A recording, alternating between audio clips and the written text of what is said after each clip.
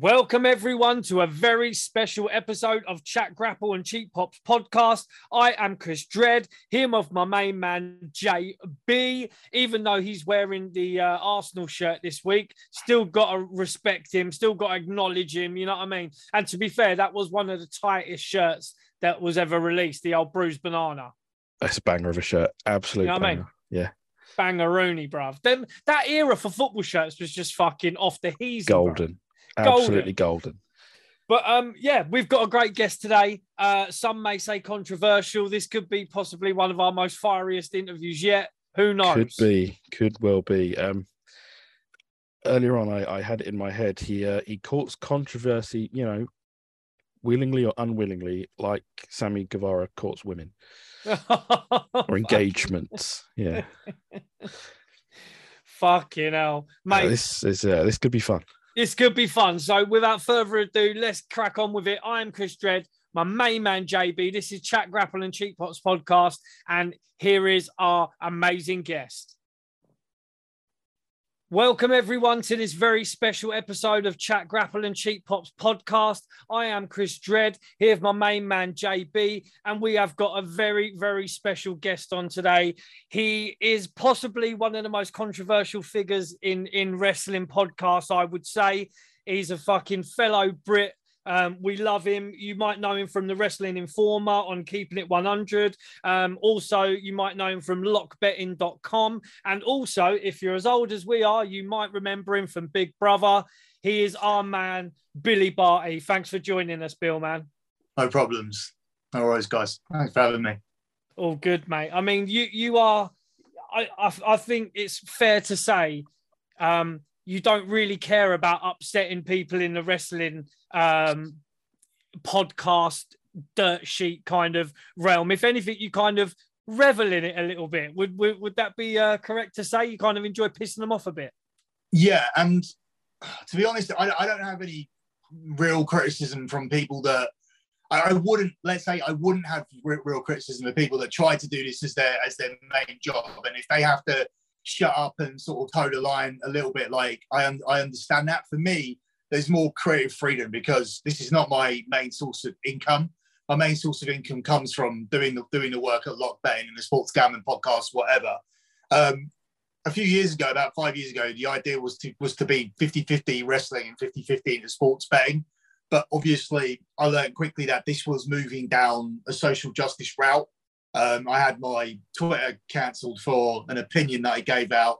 That was largely down to the rallying of Ryan Satin and a few other of these guys. And then that's when it sort of became a vendetta. Like, I had no issues at that point in terms of people wanting to steer their content in a direction where they would be in line with the WWE, on their right side of WWE. WWE would grant them interviews and whatnot. But when I started out and we started to get that via Sportskeeda, I was running the Dirty Sheets podcast on the side, but also working as a journalist for Sportskeeda for my news. And I just found the interviews absolutely pointless. Everybody's giving you generic answers and whatnot. So, yeah, it's all good being on the media row, and it's all good that you get to talk to Dean Ambrose, Seth Rollins, and whoever. But if they don't say shit to you, like, what's the point of the content? It doesn't mean anything. I'm having to sit on stories about Rusev and Lana wanting to leave WWE. This is back in 2017, and we're being asked to take this story down and take that story down if we want to be in the WWE media circle. But the WWE media circle doesn't mean shit. It's just this status thing. And for me, it was better to have a status where, oh, he's the guy that just says what he likes, and he's the guy that's not one of these guys. And obviously, I was on top of seeing where the business was going, where we'd have less and less controversial content and more where these talking heads, these dirt sheet writers are kind of steering where the content goes. I find at the moment this audience have become puppets, just like everybody became puppets a couple of years ago and just lined up for their vaccines. We have now all we've got these puppets in wrestling where they'll turn around and say, this is a 5-star match, and they'll start quoting that this is a 5-star match and use it why a wrestler's better. They'll turn around and say, oh, we want this New Japan AEW pay-per-view. And all of these idiots will think they want it when deep down, if engage their brain and ask their own and have their real own opinions, they'll probably realize that they didn't enjoy that much. I haven't seen it personally, but I know the build-up was shit, and I'm not expecting too much more from the pay-per-view. And my main issue with these Dirt Sheet writers is the fact that they have an opinion of what they like, and suddenly it's become more of opinion, more echoed by people. And I don't think that that's genuine. I think people have just sort of stopped thinking for themselves, and now their opinions are being guided by other people.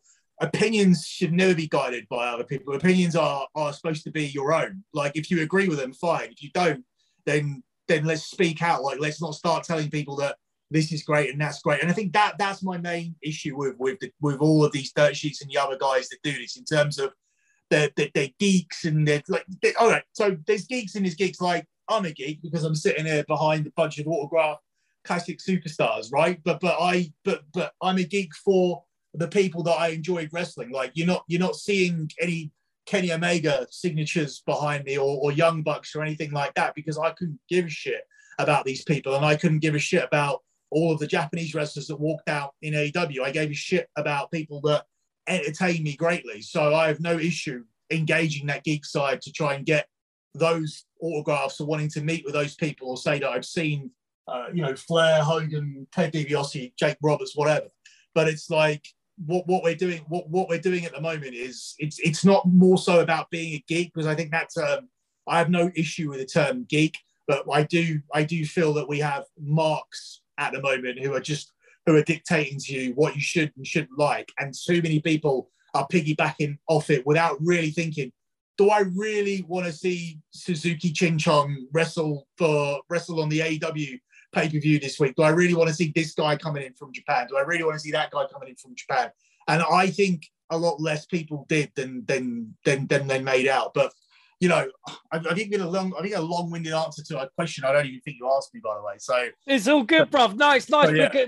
That's what we do. Just let people go, because and this is exactly the fucking reason why we just want to let you go as well, because you do have opinions, and you're not worried about saying them to people, because you're not worried. Like you say, you've got no vested interest. You don't want to be in the fucking circle jerk of like AEW or WWE. You've got no vested interest in doing that. Like, you don't need to.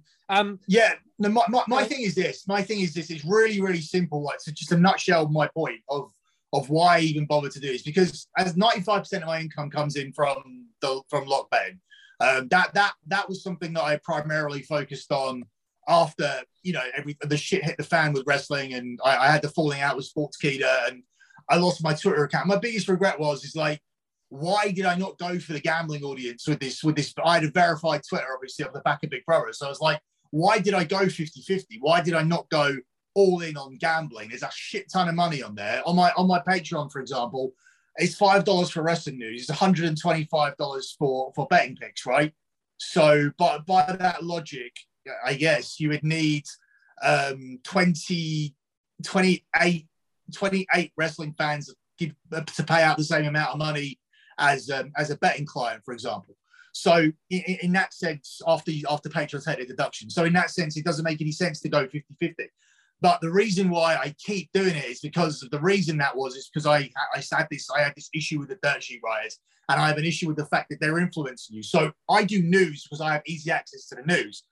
My agency, when I left Big Brother, was the same agency that worked with the WWE. I maintain friends from there. And as I always say, like, the way you get news, I don't understand how Dave Meltzer gets news. I don't think he does. I don't understand how Satin does. I don't understand how Sap does, because the way the world works is that I scratch your back, you scratch mine. Like, I've done favors for these people in terms of getting their betting account, people in WWE or people that work in WWE marketing. I've helped them get their betting accounts set up through being able to have more betting options with guys I know through the Sports Gambling podcast. I've been able to organise things for them to do when they come into the UK through like friendships that I've made. Certain wrestlers will call me and say, "Oh, can you sort us out this? Can you sort us out that?" I've been able to.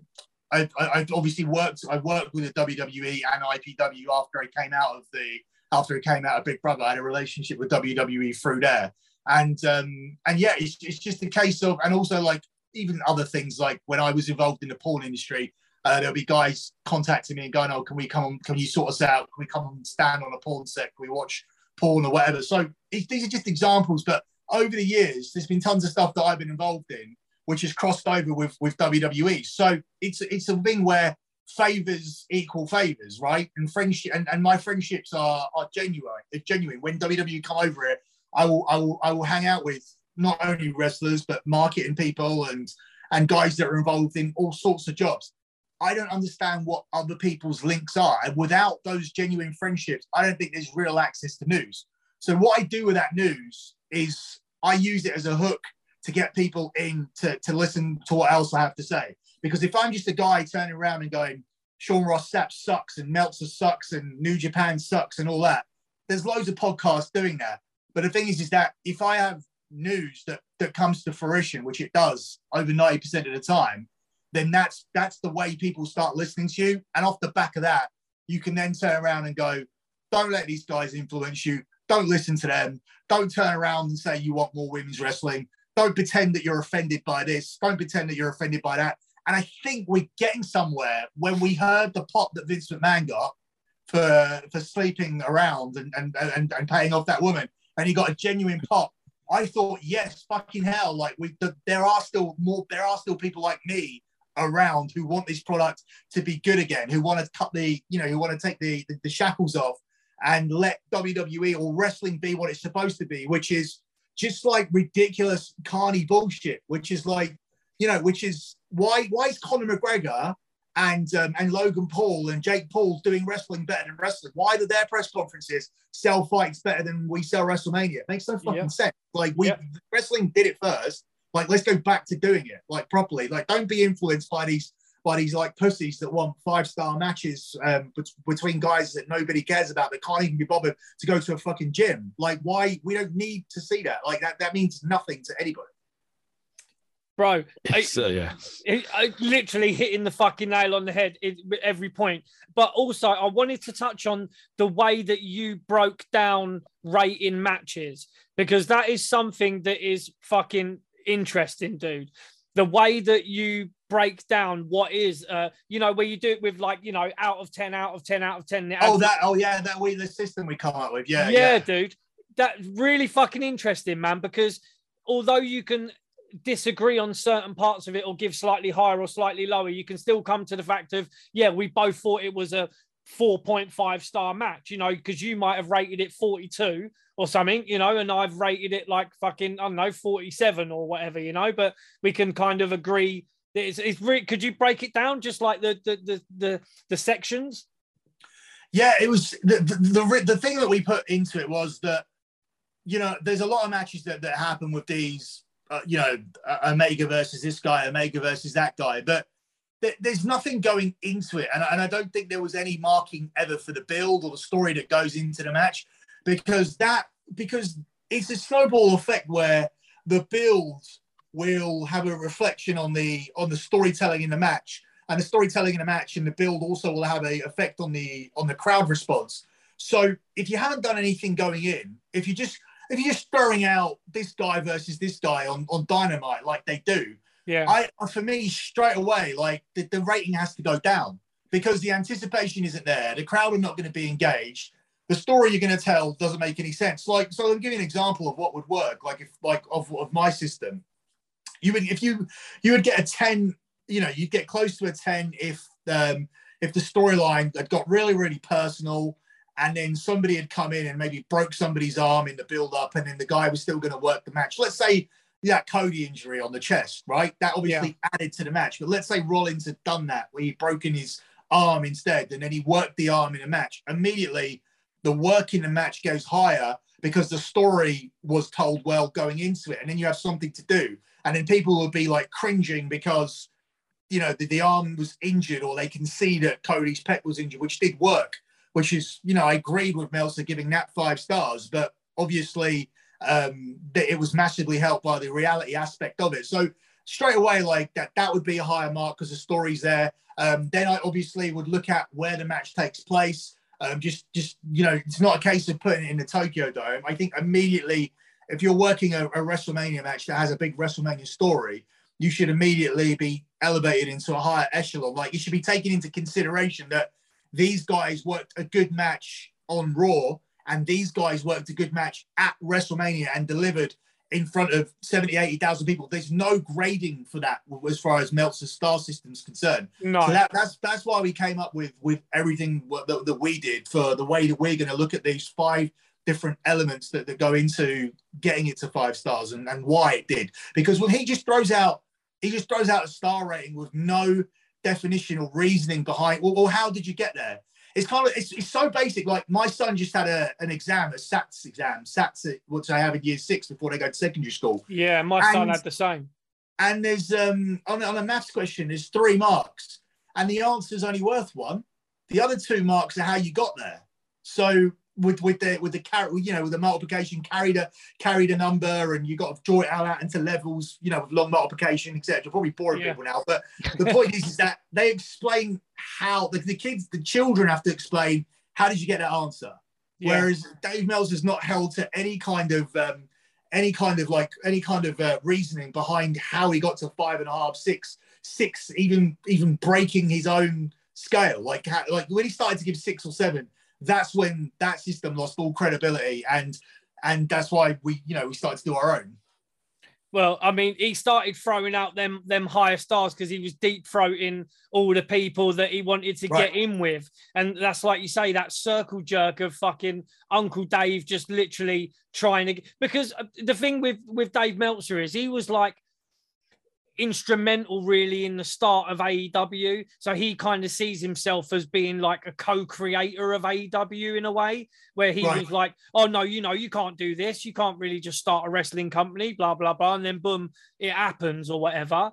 But yeah, I mean, let me ask you guys a question though. When you say that he did create that, and then he created, by he elevated those guys with the star system, or at least to that core audience that are into AEW. Yeah. But the fact is, in your guys' eyes, or if you're looking at the eyes of a casual fan, according to Meltzer, every Kenny match, like Kenny Omega absolutely bosses Brock Lesnar in star ratings.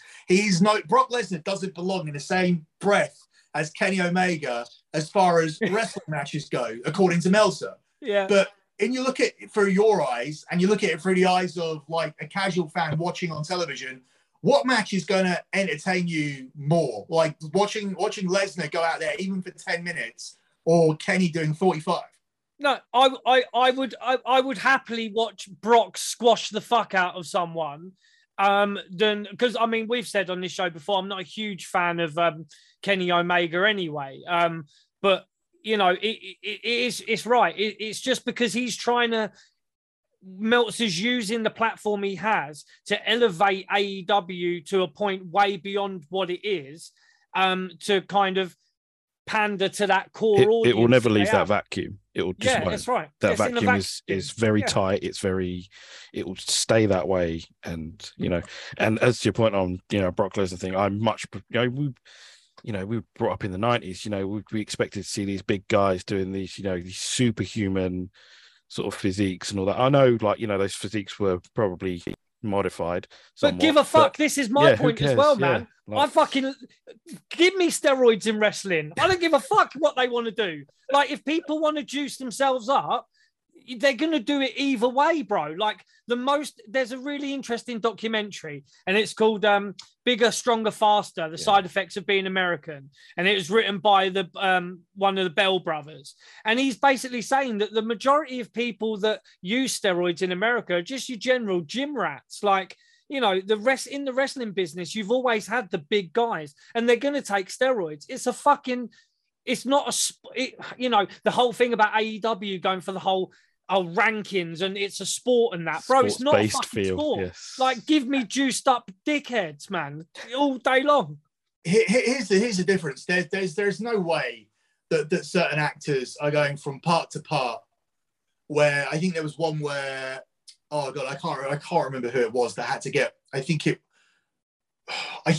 was the guy that played Batman. I think it was Christian Bale. Christian Bale, could well have been. He had to get really fat and then really toned up again for 2 different parts. But the point is that it's okay for Hollywood, and I don't see why WWE are held to a different standard, because at the end of the day, this is still acting and performance. So, and your physique is key. And the other thing is that through the deaths that were experienced in the 80s, or as a result of what happened in the 80s, that most of the deaths occurred in the 90s. Yeah. But through the steroid deaths, and it wasn't just in WWE, it was in bodybuilding and just much less published deaths. A lot of people dying in their 40s and whatnot.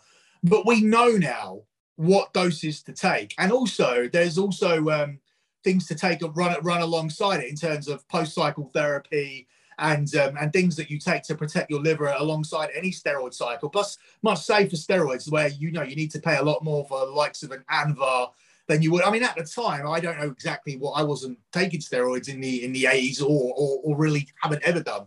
But the fact is that, back then it would have been a lot of like DECA, which is like a really strong, like building, like a bit of bulking steroid. And you can see that the guys weren't particularly toned in the 80s, but they were just fucking huge. Massive, which means they were using a steroid that was making their muscles full of water. So, which is what DECA does. It stores a lot of liquid in the muscles. So the point is that we now know a lot more about it.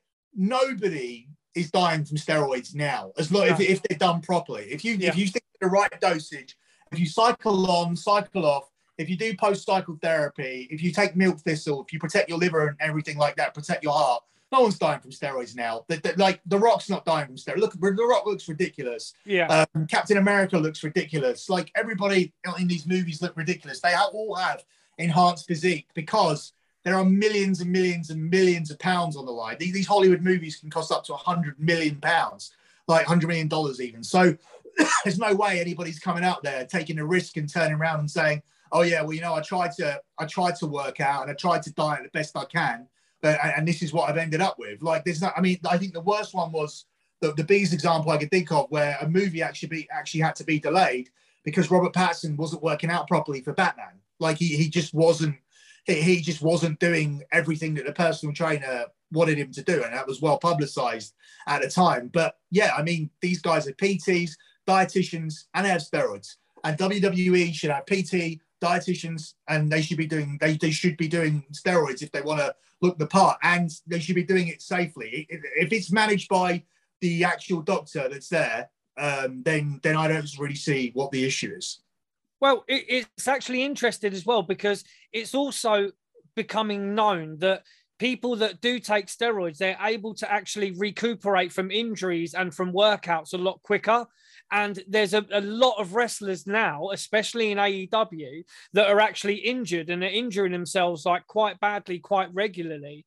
And I mean, I'm not saying that, stop yourself getting injured, fucking juice yourself up. But it just seems really weird, because it is a well-known thing that, the guys that are on steroids, they can recoup a lot quicker.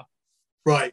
Yeah, that was the Hulk Hogan defense in '94, where he turned around and said he'd used it for a couple of injuries, and that kind of off the whole steroid trial. But yeah, I mean, it's never going to happen. It's never going to be a case where they're accepted as a form of entertainment. But at the same time, I don't think that there's any need for the stringent drug testing. There is no microscope on them on that aspect. I mean, when weed was legalized, the WWE stopped testing for it.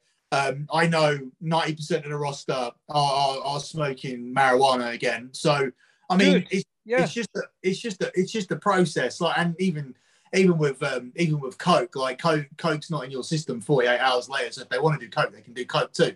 It's just steroids remains the last kind of hurdle stopping us. But in WWE's defense, without steroids, they do have like far better physiques. When, I mean, you're looking at physiques there that look steroid enhanced, but they aren't. You've just got a very big selection of natural athletes that manage to hold on to that body type. I mean, you can tell Drew McIntyre's not a steroid guy, because there are times where you will catch, little bits of, just tiny bits of, not flab necessarily, but like, there's days where he'll have a little bit more extra skin, which shows that that's just a very, very good natural physique. Whereas Matt Riddle, who's a real athlete, who's come from UFC, does no steroids and has pretty much like under 5% body fat, Orton's managed to retain like a great physique throughout his career, with probably only using steroids from injury cycles because he's had injuries and whatnot. But yeah, I mean, still without them, they have much better physiques than AEW. But looking at AEW, they could really benefit from the fact that if they could use steroids again, because they don't have great physiques there anyway, and they're not a publicly traded company where the backlash wouldn't even be anywhere near significant for them. So I don't understand. Your whole thing's supposed to be, let's do what WWE can't do. But instead, they've decided to go down the route of let's be what WWE would never even want to be, which is catering to this. And the thing is that I don't know this for a fact, but I would guess, in fact, let's not say 100%. I was about to say every AEW fan, but let's say 90% of AEW fans, 90% of the people that watched Dynamite last night already watched Raw and they already watched SmackDown. So they may be a disgruntled WWE audience that wanted an alternative, but do you actually really think that they ever left WWE? Do you really think they don't keep an eye on what's going on in WWE? Because WWE was the originator, like was the whole reason why we're all here. So there's no way they're going to stop watching and stop following storylines and whatnot, just in case it does become good again and whatnot. But as I said, like, it's stupid because the reason they stopped watching WWE was to have an alternative. And what they've got is something that gives them even longer matches for less reason, which is actually worse than WWE. So it's not and a lot of WWE guys. Exactly, yeah. A lot of WWE guys, which, yeah, they may have complained about them being underutilized and whatnot, and this guy deserves a push, this guy deserves a push. I mean, Cesaro being a big one, and he came in. So how do you push Cesaro? How do you push Cesaro any bigger or better than you push Keith Lee? Like, how can you do it when you've got, like, there's only so many people that can win. Yeah. Because if for people to win, people need to lose. You can't all win. You can pad out these records with these bullshit wins on AEW Dark and whatnot. But eventually, names have got to wrestle names, and you've got to make decisions. This business ain't as easy as just, oh, everybody's Bill Goldberg. It's not how it works at all. So if you want Keith Lee to be big, cool, he's got to beat Cesaro. If you want Cesaro to be the man that you've been pulling for years, good, he's got to go through Keith Lee, or he's got to go through Moxley, or he's got to go through all of these other indie darlings or these Mark darlings that they said needed a bigger push. You know, they say like Finn Balor's used badly. All right, let's say Finn Balor goes to AEW. Who's he going to beat? Does he have to beat all the guys that you want to win all the time? It's just, it doesn't make any sense. No, I mean, it's fucking crazy because this is exactly what we spoke about on our show, isn't it, Jordan, for fucking months and months. I mean, when AEW started, I mean, me and Jordan are huge WCW fucking fans. We watched a lot and reviewed a lot of the shows. So when you've got AEW coming through and you're like, okay, Cody Rhodes, yeah, you know, you've got that kind of, you know, maybe it's going to be kind of a bit of a challenger to WWE. But as time's gone on, I mean, it's just becoming ridiculous. I mean, the one guy that was really, and yeah, CM Punk was a draw. When he came back after all those years, fucking the roof popped off. It was in Chicago, but, you know, it went off. But the one guy that was able to work an amazing program with him was MJF. And MJF has been elevating whoever he's worked with. People love Wardlow like they love Wardlow now because of MJF, because of the whole series before it. You know, even the stuff he was doing with Cody, the stuff he was doing for years. So I know you're the man for news, bro. And I know you've spoken about MJF, but dude, I need to know what the fuck is going on with him because he is now, even last week, he was able to have an argument with someone at an airport that got him onto like American TV. The guy, everything he touches is fucking gold because he's living that kayfabe kind of character lifestyle. So what can you tell us about MJF, what's happening at the minute, man? If you can, that'd be amazing. Yeah, it's just what I reported. And as I'm not on the payroll, I'm not on Tony Khan's payroll. I just reported it genuinely where people are reporting this like there's any confusion there at all. It's just very, very simple. They tried to work their audience. They tried to say that MJF wasn't there that weekend. They tried to say that he tried to fly home. They tried to say he didn't turn up to an autograph signing. All of this was predetermined. during negotiations between Tony Khan and MJF for the things that MJF wanted to sign an extension. Now, the extension hasn't been signed, but hasn't even been, there wasn't ever an option there to sign an extension because MJF wasn't going to. What MJF wanted to even consider that was to have some creative control and be paid properly for the remainder of his contract till 2024, which to where he fits in. Because at the point where negotiations opened up or where he became disgruntled was because loads of people jumped ahead of him on the pay scale. Christian, Sting, Aleister Black, Keith Lee. These are all guys that shouldn't be paid the same or more than MJF, but they were. Jeff Hardy being another. So MJF's pay was elevated, not above all of the people that I just mentioned, but into a middle where he sits behind Punk, Moxley, and Daniel Bryan Danielson. So I heard Nyla Rose is actually getting paid more than MJF was. No, I don't know where that one came out. Nyla Rose is not paid seven figures. Right. Nyla Rose is not one of the seven-figure people. There are some strange people that do get seven figures or just below that, like Dax and Harwood, Mark Henry, and the Big Show. Like they're all just slightly behind getting $1 million, but they're not in the million bracket. But there are a lot of people in there, like the Young Bucks, Christian, Aleister Black, or Malachi. Sting. Like there is a lot of people that do get over $1 million, but yeah, they're not one of them. Or she's not one of them. He's not one of them. Whatever Nyla Rose is. But yeah, MJF is now getting paid more so what he wants.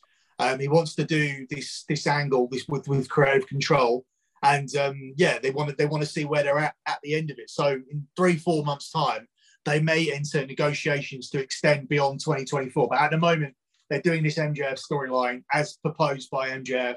They're doing what MJF wants to do. They're trying to make it look as real as possible. Meltzer, Sapp, all these people that I believe are paid by AEW are just going along with it.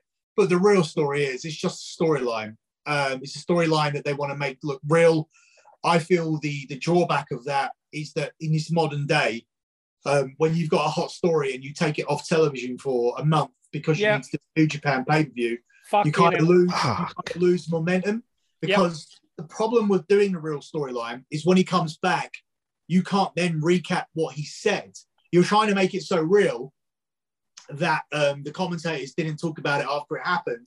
And then when he does come back, you can't recap it. So how do you bring MJF back at this point? At the moment, you're trying to make it look like he's been removed from everything, that he's suspended or whatever. Eventually, at some point, this is going to have to turn into wrestling. Eventually, this turns into wrestling matches. Eventually, this turns to him, buying a ticket, sitting in the crowd, getting involved in matches, doing whatever. Eventually, the pro wrestling stuff starts. And then, all of this intrigue that you're trying to build, you're trying to make it look as real as possible. But that has a shelf life because we're in the smart mark era. Like there's no way that you can fool anybody long term. And the damage that it does, not that there can be any more damage to Meltzer's credibility, but how does Meltzer and Satin and Sapp and all these guys explain their way out of it? The obvious thing is going to be that it was real at one point, but at some point they negotiated with MJF and decided to turn it into a story. That's bullshit. It's been a story since the so-called walkout, since the autograph signing, which he didn't attend. So that was that they decided to actually knob off their own fans that had paid hundreds of dollars to go and see him, and they decided it was a smart idea to fucking knob them off and make them angry. Is that what you're saying? Well, the anger creates the reality element of it, which what you just said is exactly what they used to create the doubt, because people doing that is what made it look real and what they felt like they needed to do. They felt like that was the necessary in order to add the reality element to it. But in reality, these people were refunded their full money, and were allowed to have a choice to meet somebody else for free. I imagine most of them chose Sting, but with these fans, they might have chose Orange Cassidy. Baker, probably. But But yeah, I mean, they were compensated, which which didn't get out enough to AEW's like, you should be credited for that. But at the same time, I don't think anybody can genuinely make the claim, as good as he is, that they flew out to this pay-per-view to meet MJF. Like this fan base did not fly out to meet MJF. This fan base buy tickets to anything that says AEW on it, but that's to their credit, right? But in order to run a viable business, you need 3 million of those, not 500,000 of those, right? Yeah. You need 3 million of those. And the issue that I have with it is that you are selling out these buildings anyway. Your rating on Dynamite was 900,000 anyway. Moxley was there during when this was happening anyway. I can understand that siding, but by adding Aleister Black, Rusev, Daniel Bryan, Adam Cole, all of these people that you put on $1 million contracts, CM Punk on a $5 million deal, by adding all of these people and not increasing your number, you're wasting money. Like if I start, if I have my company Lock Betting and I start, and I'm making whatever I make on Lock Betting, right? Let's say I make a certain amount and I start spending, $5-6 grand a month on advertising, which brings in no new customers, right? How is that good business? Yeah. It doesn't make any sense. Every penny that you spend on your business needs to equate to growth.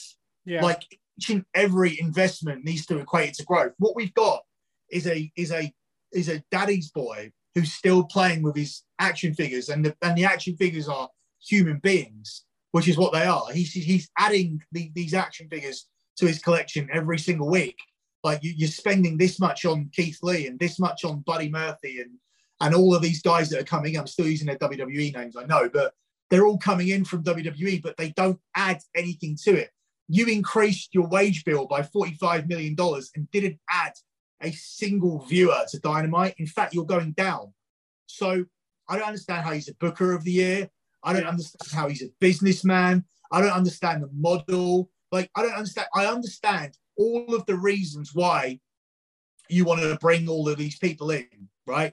To make the product better. But at some point, it's got to equate to the other thing. It's got to equate to like adding numbers to it, and it doesn't. So I can understand if 5 or 6 people where you turn around and go, okay, we've got 900,000 people. We want to keep 900,000 people. We want to keep our current customers happy. We want to sign a few guys to keep the storylines fresh, but it's excessive, like to the point where, they've got about, I would say they've made 15 signings more than made any business sense. So that's where we're at. We've got one company that's a business and we got one company that's clearly not a business, because by definition it can't be described as a business, because businesses don't do that. Businesses make money. They're supposed to make money.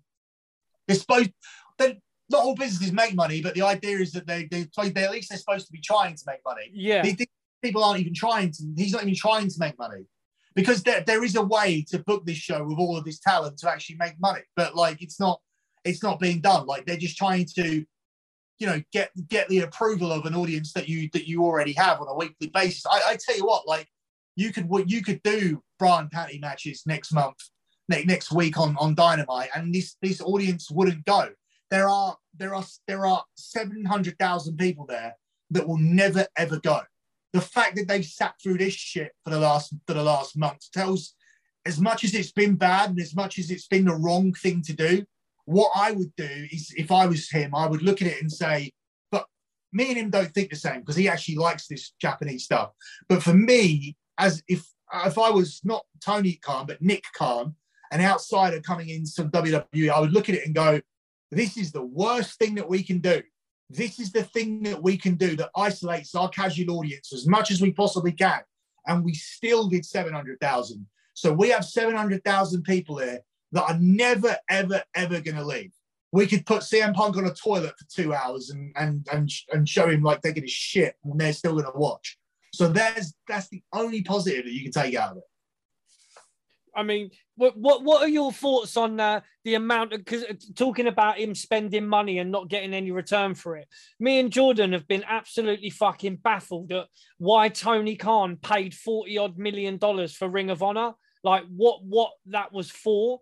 Like that doesn't seem to really, because again, that 750,000 people were probably everyone that watched fucking Ring of Honor.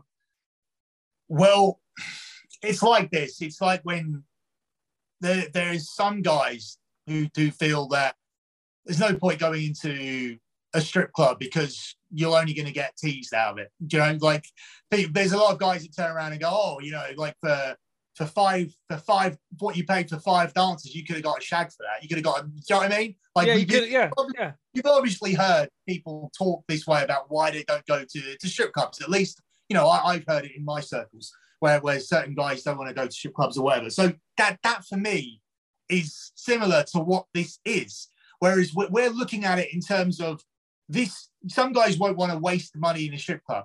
He has the money to waste. He's the type of guy that he could go to a strip club and he could buy 10 bottles and have every girl dance for him in the club, but it doesn't make any difference to the bottom line because he has so much money. For him to go in that, it's like me and you going down to the shops, buying a packet of crisps that are stale and throwing them in the bin because you know you didn't check the sell by date on the bag of crisps and you have to waste that 70p, right? For him, it's spending his money, getting Keith Lee in is like spending 70p. He's got that much money, or between him and his dad. It's hard. I don't need to come on here and explain what $7 billion looks like and what it can get you. Yeah. But the fact is that if this company spends $100 million or lose $100 million a year, it doesn't mean shit. It's for me, for him, it's like us going out and paying a lot of money for a meal, like for having a high priced meal at a restaurant. It means absolutely nothing. This is a guy living his best life. This is a guy living out his dream. This is a guy who has gone on other shows and said, in fact, I work with Conan, and Conan he's had conversations with Conan, private conversations that perhaps, you know, I should be talking about here, but I don't think it's anything to be necessarily ashamed of, because I think we've all done it. I've sat in certain lessons at school and tried to book WWE, right? In the, you know, chemistry lessons and science. Like I'd sit there and try and book WWE back in the Attitude Era. He's done the same thing. Like the difference is that he's shown Conan and he's shown people that how he tried to be a booker when he was younger. So for us, if we had $7 billion and bought a wrestling company, we'd book it differently to this.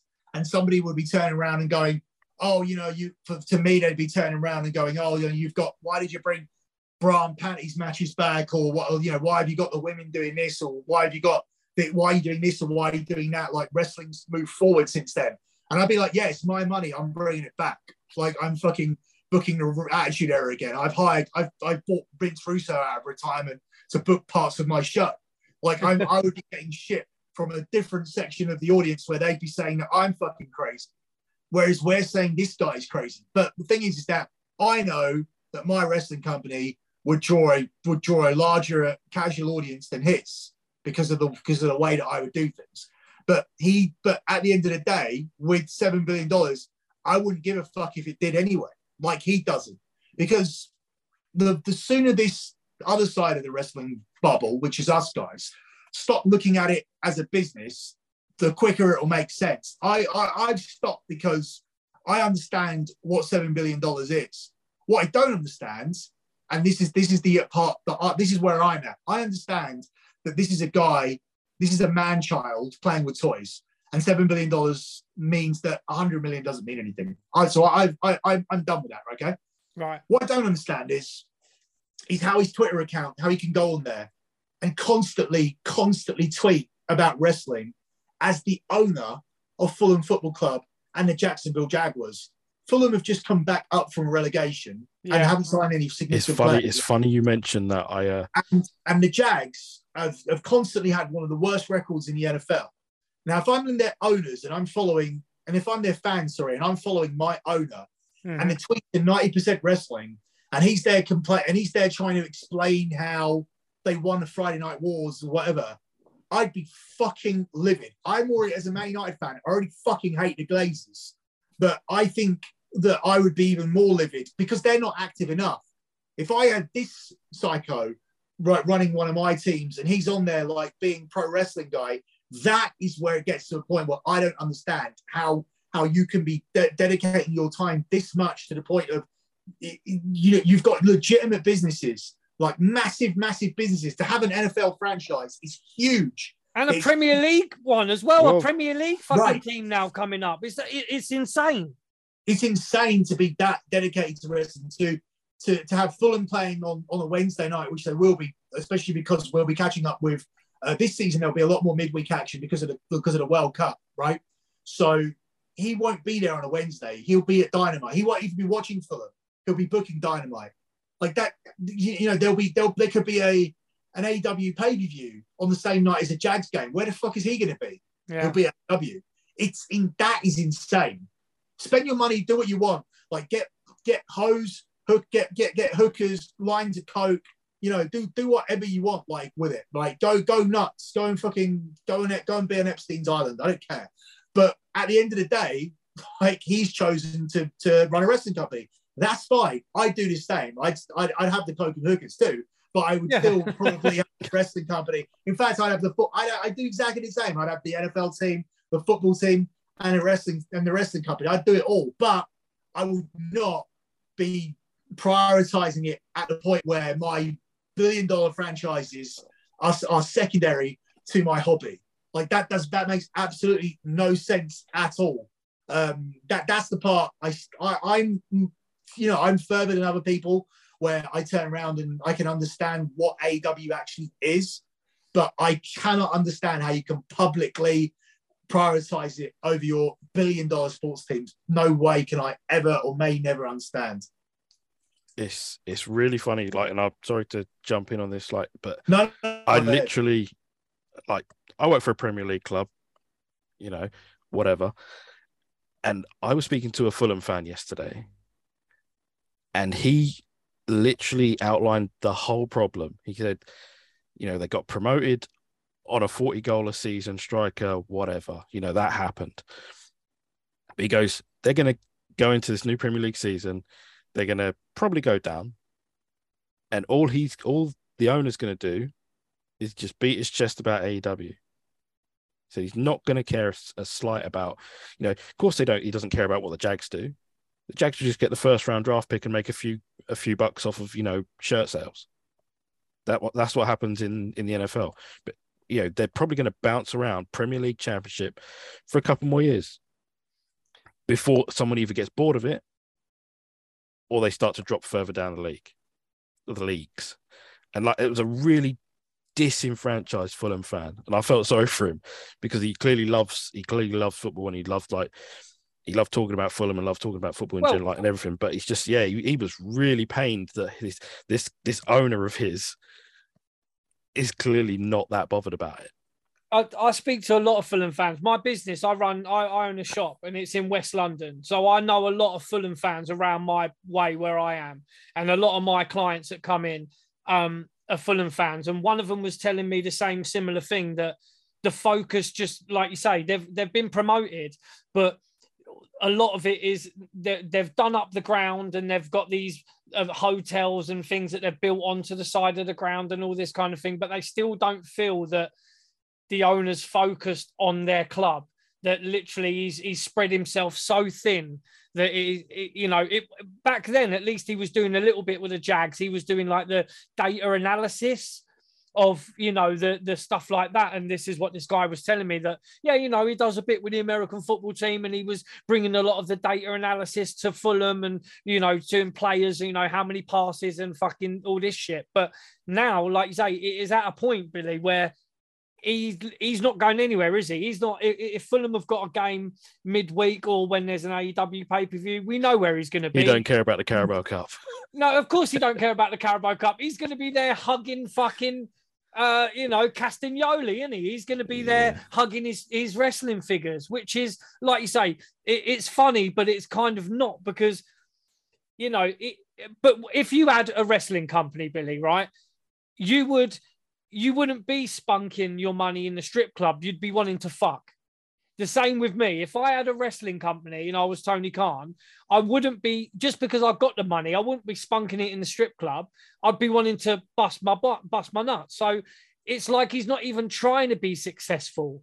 It's really weird when, like you say, with a few different booking choices, with the talent that he does have there, let's not get it twisted. He's got some really good, talented wrestlers in AEW. He's got some good guys behind the scenes, some really good old school guys that know what's going on with booking. And you've got Sting and you've got fucking, everyone backstage. But everyone's just on a jolly, mate.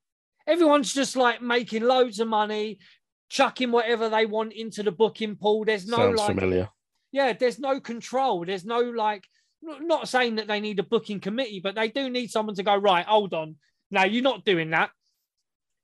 All the first 3 matches have had people do that move. You're not doing it.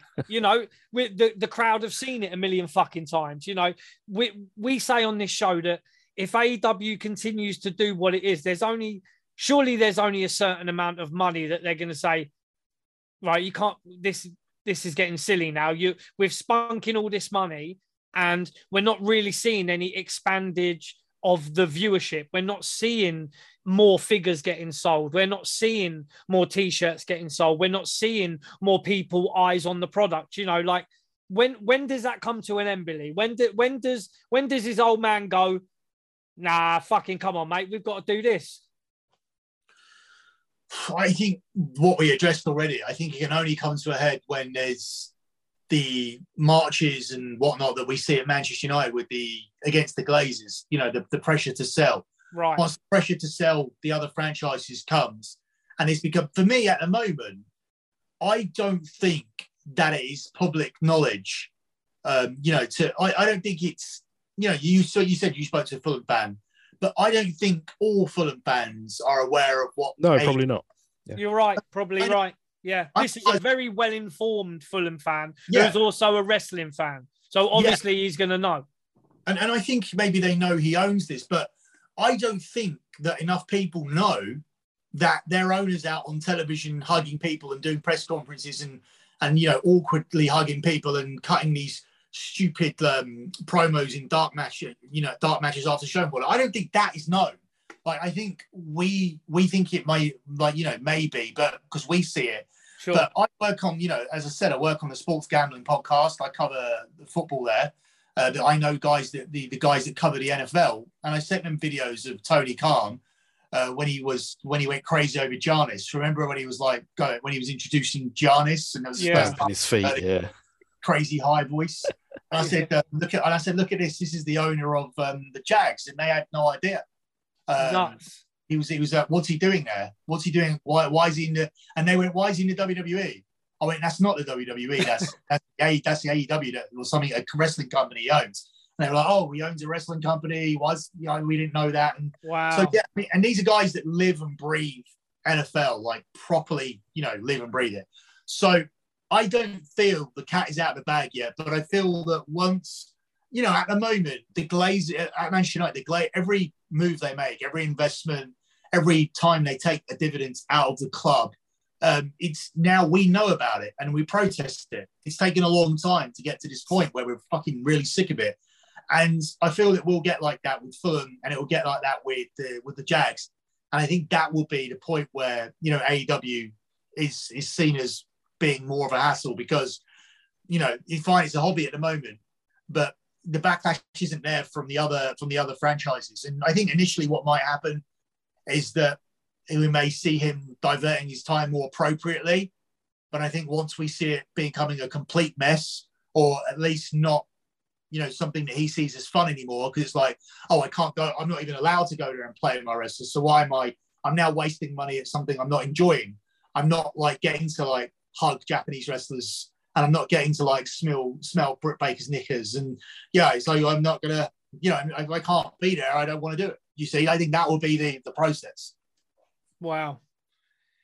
And okay, so I mean, Billy, we spoke before the podcast, and I said to Jordan, there's so much I could talk to you about and ask you about, like literally. And we know you're a fucking busy dude, and you've got loads of shit to do, so we don't want to keep you for all night. So I mean, are you going to be at Clash at the Castle? Yes, that's the one question. Are you going to be at Clash at the Castle? Because we're going to be there. I've got. Let me see. Yeah, I can. I've got like 10, 15, and then I can come back on another time if you've got. Sweet. Because I know you asked. You had something about IPW, one of you or whoever. That was me. Yeah. Oh, yeah. We'll definitely do that before it go, and then we'll do the rest of it another time. But yeah, I can do like another 15. I'll just text Joe Feeney in a second. But yeah, I'm going to Clash of the Castle. That was actually weird because these are tickets that I put in for like comps, and the wrestlers are saying that they're only getting 2 comps each for it, which is standard for pay-per-view. It's standard for WrestleMania, where I don't get free WrestleMania tickets. WrestleMania is the only tickets I pay for every year. Like house shows, Raw, SmackDowns, SummerSlams even. I don't pay for the tickets. I'm going to SummerSlam for free. But WrestleMania is the only one I pay for. So when I put in for Clash, they were like, sorry, bro, it's WrestleMania process. 2 tickets only per person. Wow. So I got my Clash tickets, paid for those, and looked around, and yeah, they're not moving. Inquired about them, they're not moving. Like they in fact, like as of the other day, somebody told me they're moving at an average since the first week they came out. Since then, they've been moving at an average of like 80 to 85 sales a day, which is not going to sell out the building. In fact, it's not even going to get close to 40,000 based on what they've already sold before. And you're in a big predicament here. You try to overprice it, so because you thought that we wanted it bad, and we did, but we're also being raped for petrol and gas at the same time. So if there's a choice between heating your house and getting to work, like you're probably going to make sure that you can continue to survive rather than going to an overpriced pay-per-view. So that's what people have decided to do. Now, the problem is I've paid £450 each for my tickets, right? Which is not even expensive. It's like third tier pricing I got. And that's only because my son doesn't like anything on the floor. We've sat row 2 before and he didn't like it. So even in fact, we sat row 1 before and he didn't like looking up at the apron like during the match. So he prefers the seat right in the middle. The hard cam is where we get the free tickets usually. He loves the hard cam seat. So I bought the equivalent to that for the show, and it's £450 each. Now, if they don't sell out the show, and the alternative is, oh shit, we need to sell it out. We need to do buy one get one free. We need to start giving them away on competitions. We need to put the prices down. What do you then say to the 40,000 people? Yeah, they've already paid. Yes, because am I going to turn around and go, do I then turn around and go, fuck you, like send me £200 back because my £450 ticket is now worth 250 or whatever? Because obviously I can't. I'm going to have no case. But you then disenfranchise your most hardcore fans who are willing to commit to you first and foremost. And it makes it difficult to run another event because then everybody's going to play the waiting game, which is not what any promoter wants. Every promoter, if you've ever done an event, I mean, I've done club nights and whatnot, but I know that I want my pre-sales done as quickly as possible because it takes the pressure off me. Because when I was doing London club nights, I had to put down a £10,000 deposit to make sure that and only when the bar spend was 10,000 did you get the 10,000 back. That's how London works.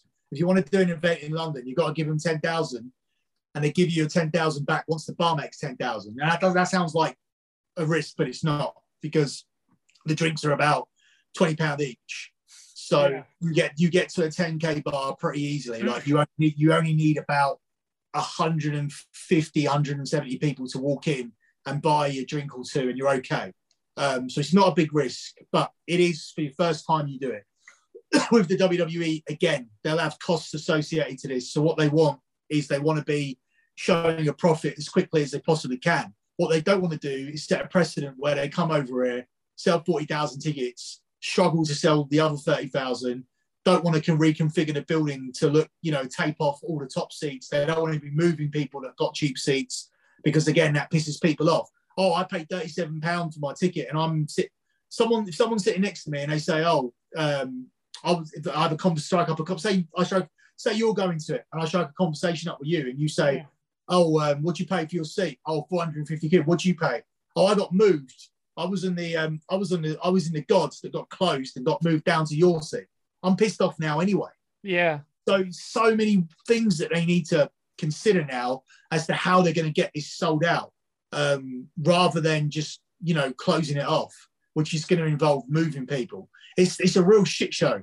I mean, I don't understand why you targeted a £22 million gate from this show. I don't understand why you did it. There was no need. You could have run England every year and made 12 million, and you would have been laughing. We would have been making £10 million extra every single year by giving us a pay-per-view. But instead, you try to get 22 million, and you're going to blame us and say that we're not worth bringing a pay-per-view to. So I don't know. It's a weird situation right now. It was massively overpriced. I've already said to Jordan, if there's no one down at ringside, I'm blatantly going down there. We're going to nick a couple of fucking chairs, mate. we're going straight down to ringside to grab a couple of chairs, because I don't think they're going to sell those really expensive seats round the sides. Those chairs have become really hard to nick lately, the last few years, because they're all cable tied together. Oh, shit. And they don't cut the cable tie anymore until you show your ticket. So it's become a real shit show. Like, I've got some from a few shows I've went to lately. As I said to you, I don't sit in those sections. Yeah. So I'll have to just, if my son's wanted one, I just had to hand over the cash to people. Who sometimes there's a dad who bought his 3 kids and he's there with like fucking 3 chairs on his arms, and you just know he's looking for any reason to like not take one home. Because I mean, it's heavier. Like, if you try carrying 2 or 3, like it's not a great experience. Like, especially if you're trying to get it back to a cab or a train station or whatever. So yeah. So you going to any after parties or anything there? We're going to be out and about. We'll meet you for a pint or something, man. I think you'll more likely catch me on the Friday. Yeah, we're there on the Friday. Yeah, we're getting down there early. Yeah, you're more likely catch me on the Friday. My son's first day at secondary school is on the Monday after that show. So I may be looking just to get out of there early as possible on Sunday morning, or maybe even going on the Saturday. I've got to be back on the Sunday, because the Monday's a school for my boys as well. It's crazy. I tell you what really pissed me off about it is the fixture list came out, and Man U are playing Arsenal at Old Trafford on the same day. And that's normally a game that I go to. So I just knew United were going to get a fucking home game right while the show's going on, one that I wanted to watch. Because there's 2 things that I would have gone to, which is Clash at the Castle and Man U Arsenal at Old Trafford. So yeah, that's one thing already. But yeah, I'll probably go up there on Thursday night, try and hang out with a few people I know, like Drew McIntyre's, Matt Riddle's, these guys, and yeah, then obviously see some English people. It's weird. I've said to there's a lot of these troll accounts on Twitter, as you spoke and said at the start of the show, where you say there's people that don't like what you have to say, or it cause controversy, whatever. But there's some people that take it too far and they proper call you out behind their keyboard. So, which I've always said that, look, I'm gonna be, if you're American, I'll be at Nashville for SummerSlam. If you're English, if you're especially that WWE Gareth, that WWE Gareth guy who's a Welsh guy who's definitely giving it a show, he gives me shit all the time. And I just said, look, just if you're in Cardiff, just shoot me a DM. Just come and whatever you have to say, just come and say it to me. Come and say it to me face to face. He's very different when they I think there's this perception that everybody behind every account looks a certain way and has a certain social standing or whatever. It's like, well, if you're gonna talk shit to me, like, and I'm gonna and I'll turn around and go, like, if you're gonna talk shit, you need to be able to. I feel that like a lot of these guys have never been punched or had any kind of confrontation with people ever. Like, yeah, fact. They're pussy holes. A lot of them are pussy holes. Yeah, and that's the thing. Off the back of me doing Big Brother, it's different because, you know, when I went on there, I went in there as I was, you know, I'm 6'1", but I was an 11 stone, 6'1", 11 stone model. So I looked as skinny as a rake when I did the show. Very quickly, one of the main reasons I put weight on was because I wasn't going to model anymore, and also because every nightclub I was going to, every appearance I was doing, there were people waiting to fight me constantly all the time. There was always so very quickly, like, you had to learn how to go and defend yourself, and how to, like, you know, you had to sort of, if there was no financial incentive for me to be 11 stone and to do that, like, you know, for about 2 years, I was consuming about 1,000 calories a day for about 2-3 years when I was in the modeling industry. As soon as I, you know, broke into television and had work coming in through there, like stuff like presenting porn series and doing club nights, and, you know, and going and, you know, and just getting paid to turn up to clubs and being paid to write certain things on certain things about, you know, wearing this, I wear this type of clothing, or I like eating here, or this club's great. You know, you get paid to sell that shit. Yeah. But, you know, a lot of the stuff I was saying at the time wasn't genuine. Like, a lot of the clothes I was wearing weren't picked out by me. But you know, once you get paid to start doing that, you don't have to, like, starve yourself anymore. And also, like, you can go to the gym and do these kind of things. So suddenly, like, you know, I started looking like a 6'1" person that you don't want to fight. So, I mean, and that's the thing. That's the difference between the person behind my keyboard and the person behind their keyboard. Yeah, we can all mouth off and we can take the piss out of people and whatever. But when you say certain things, I'll turn around and go, just come and say it then. Like, I'm going to be here and I'm going to be there. So that's the interesting thing, like, with this WWE Gareth and other accounts, like, I'll be in Wales and I'll clearly tell people this is where I am. If anybody has anything to say, they could say it, but they won't. That's the thing. Yeah. Not one person that mouths off that I turn around and go, I'll see you in Cardiff. Like, they won't be there. And a lot of these accounts, they are English and they are going to be at the show. This WrestleMania and WWE Gareth, these accounts that have a lot of shit to say to me, they're all going to be in Cardiff. Not one of them will meet up and say those things to your face. Sean Ross Sapp isn't going to meet me up. He's going to be at Starcast where I'm going to be. He's not going to meet me somewhere in Nashville and discuss what our issues are. He's just not good at it. They're just all keyboard warriors, which then that's the difference. I'm not. Everything I say, I'll actually say it to every single person. I don't care. Like, I couldn't give a fuck. There's nothing I wouldn't say to anybody that I've tweeted out there that I wouldn't say in person. I just don't give a fuck. I wouldn't. There's nothing that bothers me in that sense. Mate. See, that's we probably raised a little differently. Yeah, like, you know, maybe over here it's just a little bit different. You know, if you say something, you got to back it up or you take your licks. Like, that's just how we are. Like, you know, I mean, I work security. Like, it's shit. But, you know, you got to be able to back yourself, and that's it. Like, game on. If it's, you know, and they say you work in club nights and people offering you out. Where was your security for a start? That's the first thing running through my mind, because that's no. I wasn't working in the club nights when this was going on, because that was before I became before I started promoting the nights. This was just where I was booked in for appearances and whatnot. So yeah, there was there's security there, but at the same time, like, I want to. On my perspective, I was there to do a job. I was there to, like, fulfill my appearance. But the guy in my mid-20s at the time, or early 20s even, wanted to go out and take advantage of the fact that I'm on television.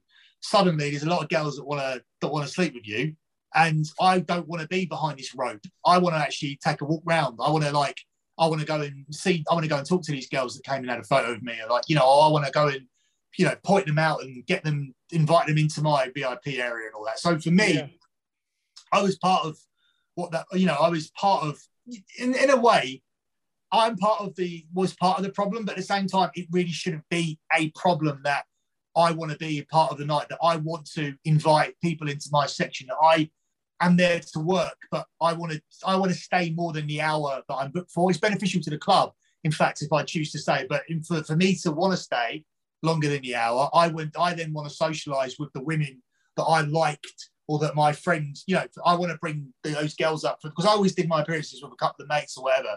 So once my work is done, then I want them people to come up. And obviously, in that sense, once I go walkabout, there's, a security guard isn't going to, a time, it's not his responsibility to know where I am 24/7, apart from if I want to go to the toilet or whatnot. So yeah, I mean, there was that part of it where I didn't just go there and do what I was paid to do, but at the same time, that shouldn't be happening.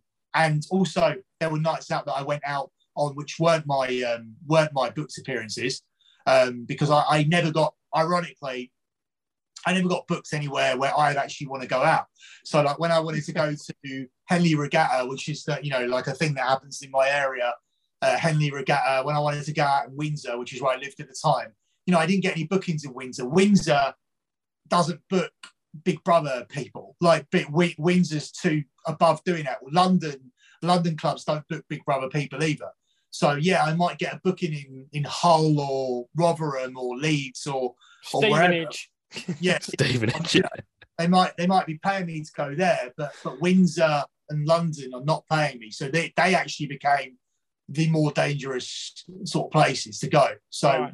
Yeah, I mean, for me, it was like it's essential to learn how to take care of yourself. But I mean, 22-year-old me probably couldn't do that much damage. And I'm not even saying that this version of me, can. But I'm pretty sure that face to face with a keyboard warrior, I'd be fine. Yeah, I'm sure.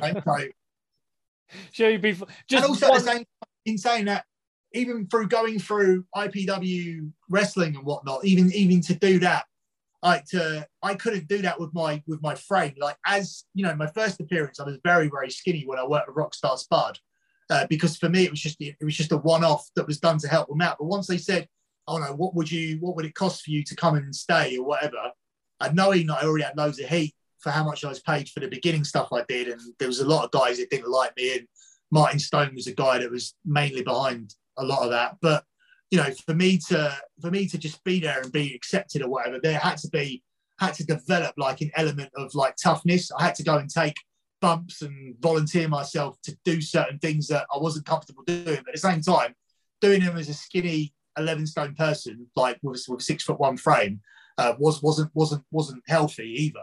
So you do things that like toughen you up as well. So I think if you can survive doing the British wrestling scene and putting yourself in there with a lot of guys that wanted to hurt you on purpose, which they did, then yeah, after that, I don't give a shit about anything now. After that, that's it's never going to get worse than that. It's never going to get worse than being in a ring where you're being paid more than the main event to be there, and everybody wants to hurt you, and then you still turn up for work. Like, it's never going to get worse than that. Mate, that's fun. Yeah, that's how we met.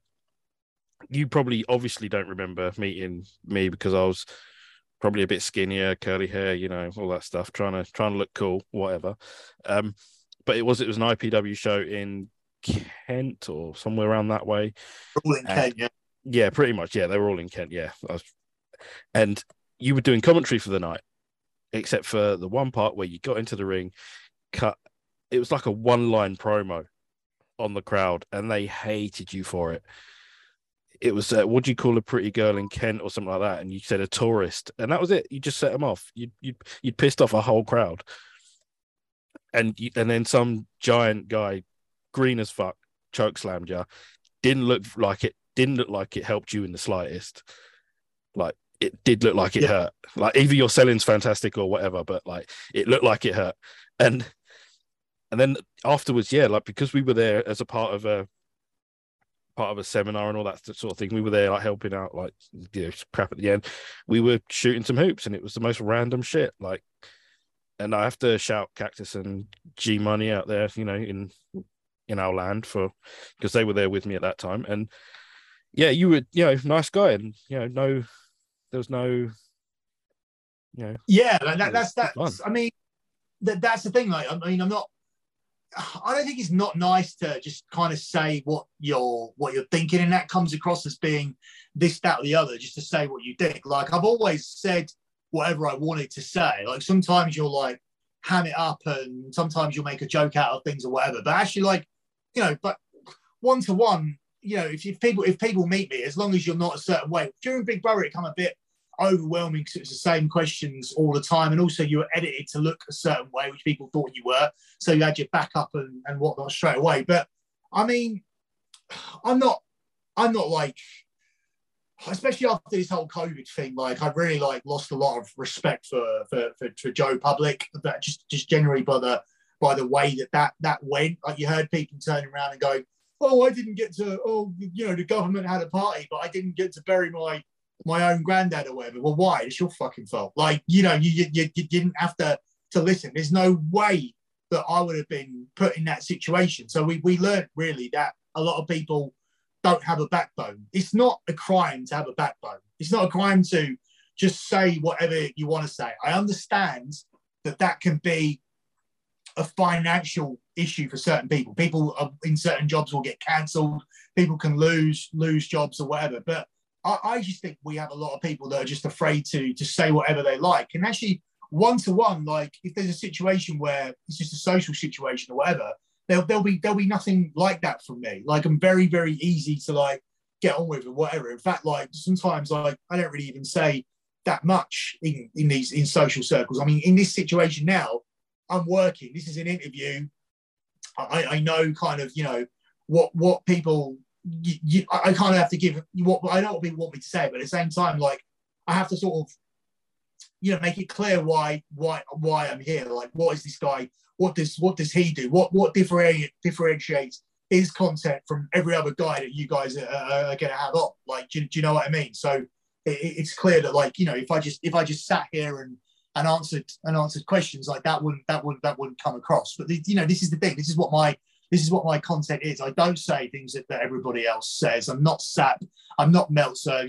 Because if you get fucked, as soon as you turn around and say, "Oh, there's somebody that does," there's somebody that does news as a wrestling journalist, or there's somebody that does wrestling news, immediately people will think, "Oh, he's going to be like this or whatever." No, it's not. It's not the case at all. In fact, as I said earlier, for me, it's just a hook to get people to listen to the other stuff that we talk about, or like you said, with the star rating thing that you brought up, or whatever it is that we talk about. I like to think of myself as a representative for the opposing side of the community, which is what I'm trying to do.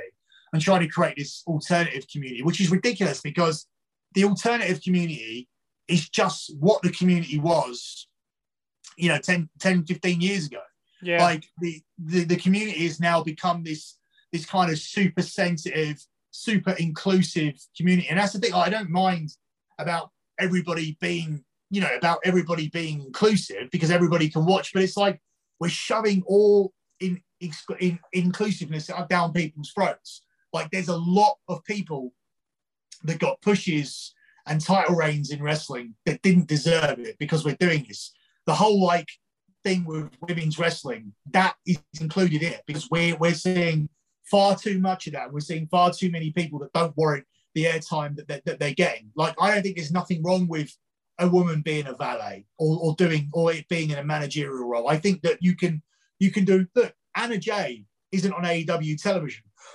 If two guys are fighting over who bangs Anna Jay, like, for me, that's a good storyline, and that's a good use of Anna Jay. We're just not doing that at the moment. Instead, we're trying to be super inclusive, super woke, all that kind of shit. I'm not about that at all. Like, there's a type of wrestling that I want to see, and at the moment, I'm not really getting it anywhere. So I think that's the kind of voice I want to be in the community. But talking about the wrestling thing, like, those promos and that were completely ad-libbed. Like, I said whatever I wanted to say from the very first day that I picked up the mic. That I was head and shoulders above the other people in British wrestling, and that, for me, the problem with British wrestling is the problem that AEW have now, and the problem that just is there throughout wrestling. all the guys there, you know, your Spuds, not so much Spud actually. Don't take that one out. Your Zach Sabers Juniors and the guys that were there, everybody all the way back in 2007, 2008 were already focused on trying to have like the best match all the time or whatever. But the fact is that I could go out there and get a bigger crowd response by not doing anything at all, by like, you know, by powdering and just doing bullshit out there.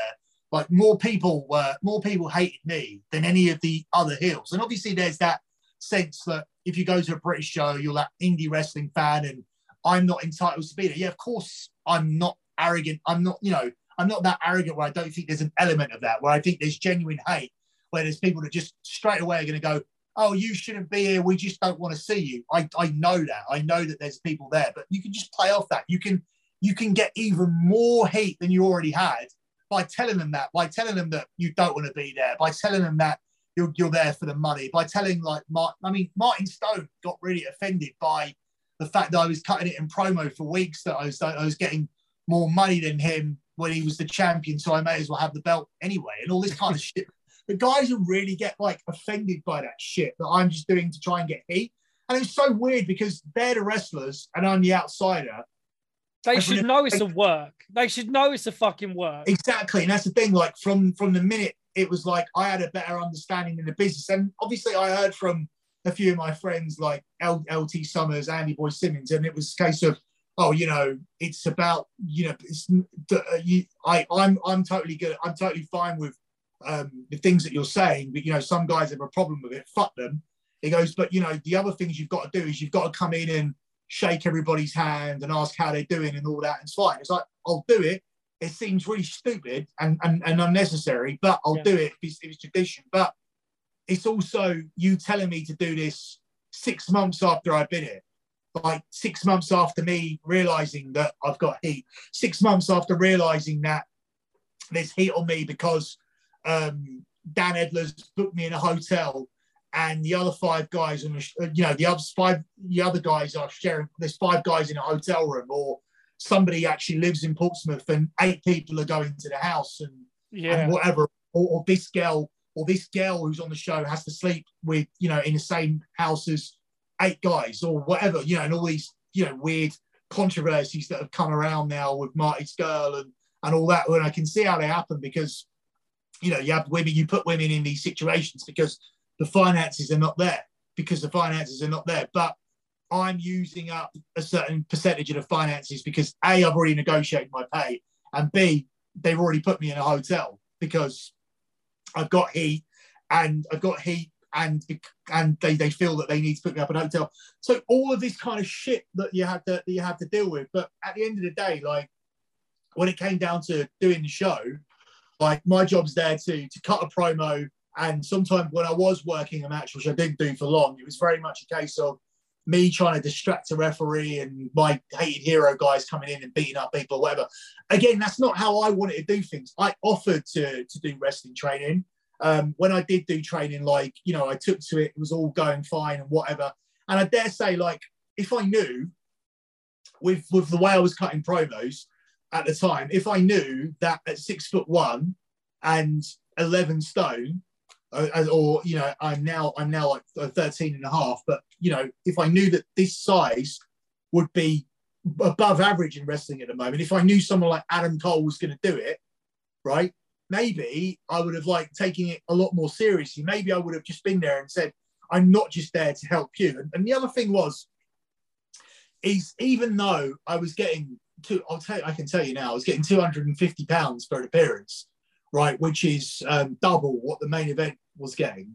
Yeah, there'll be guys on the show getting 30, 40 quid. You know what I mean? Yeah.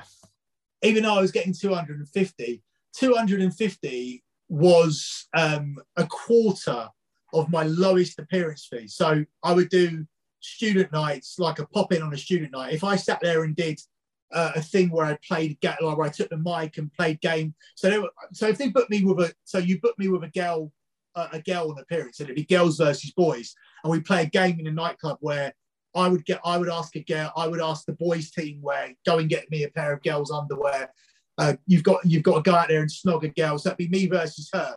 And she'd have the girls and I'd have the boys, and I'd have the boys, and they first one to go and snog a girl her one would be first one to go and snog a boy, first one to go and get an item of underwear, first one to go and steal a pint, bring it on the stage and down it. So we do this game, girls. I swear you did that at my uni. I went to University of Hertfordshire. I swear you must have done that. Yeah, probably did. Like, and that's the thing. Like, if I was proper working, that would be a £1,500 appearance. If I was just popping in and just being like just appearing at the club, I'd get £1,000 for that.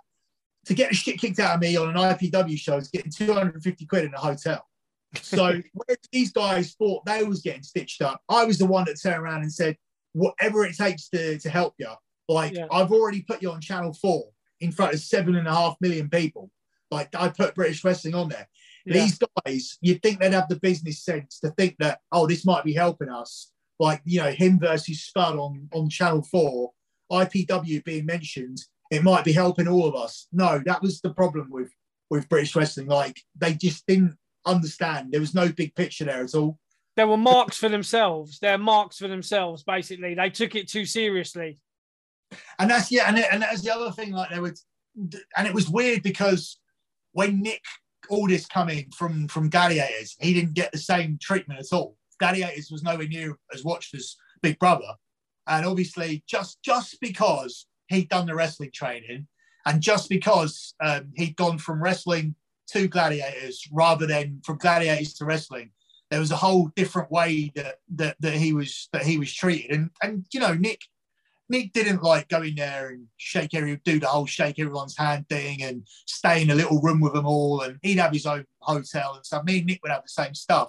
But yeah, it was very much there was very much like a snobbery like towards it. But I mean, I could talk a lot more about it. Man, we'll do a 1P because, like I say, we were watching it around that time. You know what I mean? We're obviously in the UK. We went to a load of shows. You know, so we will, if we can, grab you at another time. There's just one more question I wanted to ask you. Right? I know you're going to Nashville for this Starcast thing. Yeah. I actually reckon that I don't know if they've announced Ric Flair's actual opponent yet. But I reckon it's going to be Jay Lethal because all the controversy with, he's not got a spot on the show. And Rick mentioned it a couple of times on the actual hour-long thing that had Jeff Jarrett on there and all that kind of thing. He actually said, Jay's a bit pissed off with me like at the minute. So that's my prediction. So I just wanted to... They've been like training together anyway. So yes. They would have the match. I thought that anyway. I thought if it wasn't him, he would be involved in a tag match of some sort anyway. So, yeah, I mean, Jay Lethal will be involved because most of the stuff that Flair's been doing has been with him anyway. So it makes sense. They're not going to leave anything to chance here. I know Ric Flair's very much like a call it in the ring guy. I mean, you know the story. Like, you're guys, you know, Flair calls it in the ring and Randy Savage did the notepad thing. And yeah.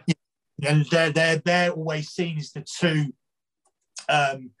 complete opposites in wrestling in terms of how you do it. And Ricky Steamboat was seen as the guy who could do both, who's had great matches with both of them. So when Flair and Savage meshed, it was very much a case of Flair's complete the opposite, and Savage was the one who wrote down every bullet point. You know, if you hear the story about the WrestleMania 3 match with Steamboat, it's like 56, like Steamboat says he gave me 56. He had 56 points to go 12 minutes. So, yeah, I think despite the fact that it's contradictory to Flair's style, I just don't think he's going to call this one in the ring. Not entirely. I just don't think you can. There's too many criticisms of it happening, and he needs to make people look wrong for doing it. Well, we want to thank you so much for coming on. We hope you have a fucking great time in Nashville. And, you know, we just want to thank you as well for it's nice to hear an English voice talking about wrestling with American guys when you're on there with Disco and you're on there with Conan and when you're just doing your thing with Cav. It's just nice just to hear an English voice talking fucking sense. So thank you, man, for that. That's the problem. That's a lot of the English guys I hear. They use them on the post-wrestling podcast and very much portrayed as like these wrestling geeks. And as I said, like, I don't have an issue with the geek side of thing where, you know, you can be geeky can perceived as being into DC or Marvel or collecting action figures or even collecting any kind of memorabilia. That's fine. Yeah. But, like, you know, we're really perceived as like geeks and weaklings and losers and just like, oh, who can't beat up a British guy, or do you know what I mean? Like, yeah. We're looked at like really like as the bottom of the barrel in terms of status, and some of the people out there representing us are not doing us any favors. So yeah, Jesus I Christ, don't want to. You're right, man. You're right. Yeah. But again, thanks a lot, man. Like I say, we know you're a busy guy, you've got fucking so much stuff going on, but we would love to grab you on here another time to talk about loads of other shit. So it's been a fucking pleasure, dude. Yeah, I go away for a long time on the 24th of July. I'm away for nearly a month because I'm going to MSG for Raw. Then I'm going to SummerSlam and StarCast. And then after that, I start a proper holiday in Orlando. So I've got all the wrestling stuff to do. Sweet. And then after that, I have 3 weeks in Orlando. So if you can catch me before the 24th of July, we can talk about what SummerSlam looks like if you want. That'd be incredible, perfect, mate. Yeah. Okay. So, Billy, thank you so much. We really appreciate your time. We are thrilled that you decided to join us with this. My man, take care, and we will catch you soon. Cheers, guys. Thanks for having me on. Cheers. Take care. Cheers. All right. So that was Billy. Thank you so much to Billy for coming on. That was something, wasn't it? It's exactly what we thought it would be. Just Billy, he's like us in very many ways. And I think that is partly because we're English as well. We've got that kind of no nonsense.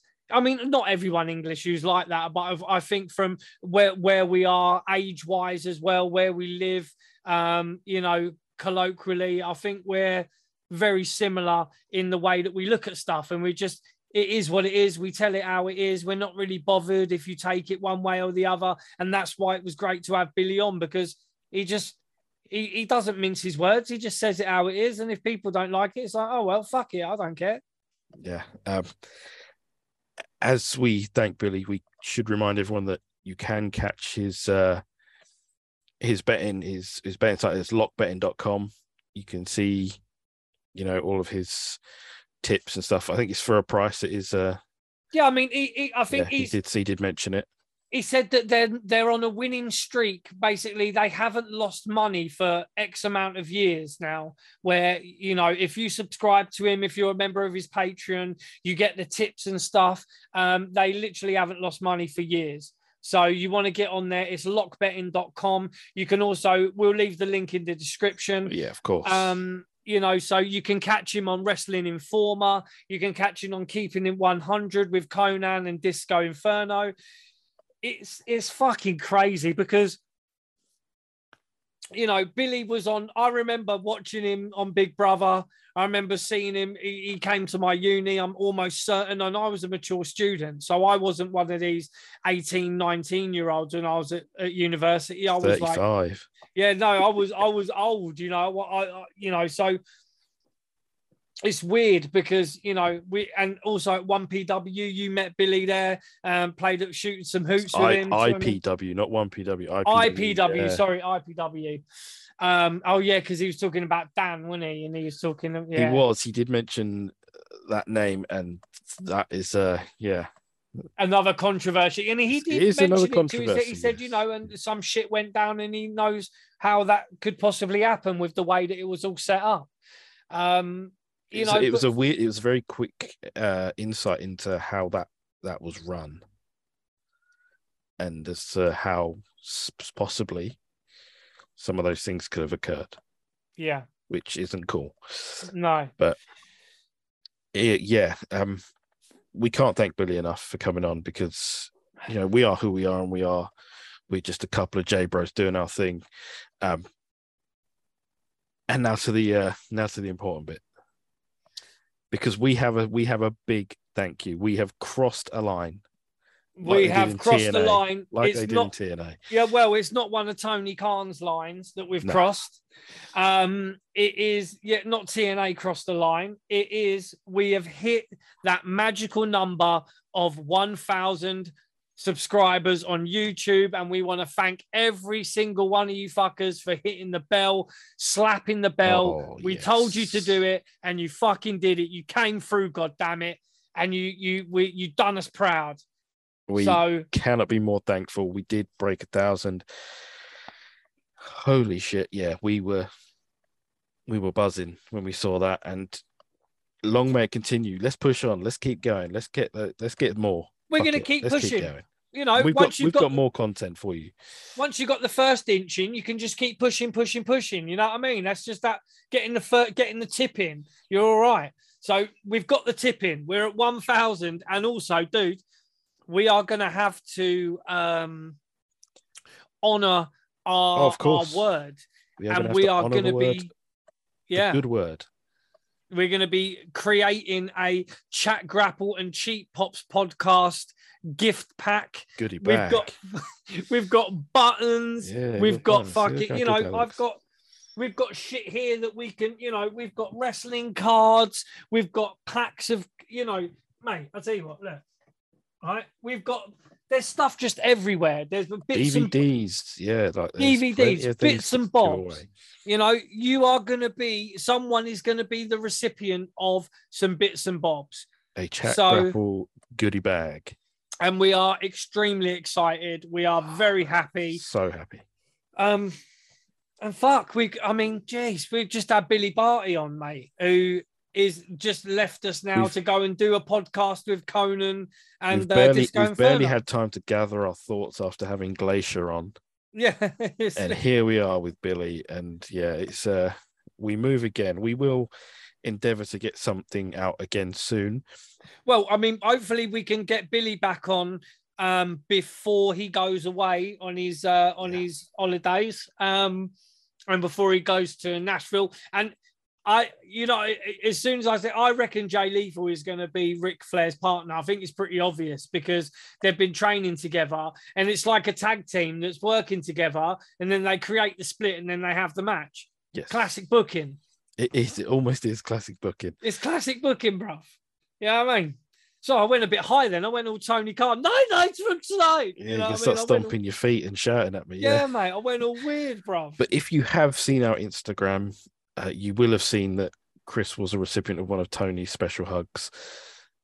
As was he touched our boy. Me in my special place, and I didn't like it. As was our boy Cactus. They were all getting the special hugs from Tony. The parsnips were buttered fully, I believe, after they were in your forbidden door. Mate, after I put my parsnip in his forbidden door, it was powdered, not buttered, as with Tony. He loves his powder. But it's we love what we do. We love just being honest about shit, and we are not one of these. I mean, we're gonna try and meet Billy in Wales in September. We'll try and meet him up on the Friday night for a few bevies, for a ginger beer. We can try and hook something up for sure. We're not one of these people that do this to get clout or to get recognition or to be in those circle jerks, to just put certain people over or whatever. We have had on this show, and this is like it's a thought-provoking moment, because you talk about as well. I mean, obviously me and Jordan are boys and we chat fucking upon Messenger and all that, and when we're chatting and stuff, it's really nice to know that our channel that we've built here is organically grown, bro. These parsnips are organically buttered. You know what I mean? We have not, we haven't fucking bought views or bought subscribers or tried to, do anything to kind of artificially bulk up anything. And, we have never, despite what people might fucking say, we've never paid for one guest on this show, not once, not from the first interview, Santino Marella, down to Billy, not one single interview have they ever asked us for a penny, and we were extremely grateful for that. So yeah, we've not bought this channel. It has been paid for with our blood, sweat, tears, and a little bit of jizz, and just a little smidgen of spunk. Just a drop. And it has also been built by the viewers and the subscribers. So again, we are going to be putting a little package together, and we're going to be sending it to one lucky subscriber, just as a little thank you. Yeah, absolutely. So with that, we say keep watching, keep subscribing, keep liking, keep commenting, especially. But we're not going quite yet, Jordan, No. because we've got to give thanks and props to one more group of individuals, and that is Surfshark. Oh, yes, of course. We can't forget the old, Surfshark boy. You know, that's the fishing line, because Surfshark said so. We're going to hook them in. We're going to hook them in. We're reeling them in, bro. So Surfshark VPN service, wherever you are in the world, you can be wherever you want to be. You can have it on any device, and it gives you online security from your internet service provider. No one needs to know what you're doing, what you're watching. You know, if you're streaming certain things that you should, or let me just rephrase that. If you would like to watch things, but you don't really want to pay money to watch something, there are certain sites you can go to, and you are protected with Surfshark. Yes. You can watch with different antivirus countries. as well. You get it on all of your devices, and a special deal. If you go into the description and you click the link, you go to surfshark.com/chatgrapple or whatever the bloody link is. Use our promo code grapple, but the link's in the description. No one remembers fucking, I'm going to type in. Blah, blah, blah, blah. No, click the link, mate. It's called a hyperlink. It's 2022, bitches. Click the thing. Click the ting, mate. So touch the link, use our promo code grapple, and you will get, what is it? 3 free months, and you get 83% off, bro. That's right. Come on. Yeah, too easy. You're a dickhead if you don't do it. Yeah. So we want to give something back. Like we say, we ain't got no Patreon, we ain't got no paywall. We don't want your money, we want YouTube's money, but also we get a little bit of a helping hand from Surfshark. So we're going to give that back to you. We want to literally share the love. So you help us, we help you, everybody's happy, and everyone can be smiling. Couldn't have put it better myself. So with that, we say thank you. Keep clicking, keep enjoying, keep watching, keep chatting to us, because we get back to you. We really do. We want to try and get back to everyone. Thank you so much. I'm JB. With me, the best Chris in all the wrestling podcast, Mr. Chris Dredd. Bang, bang. We say take care, and we will see you soon.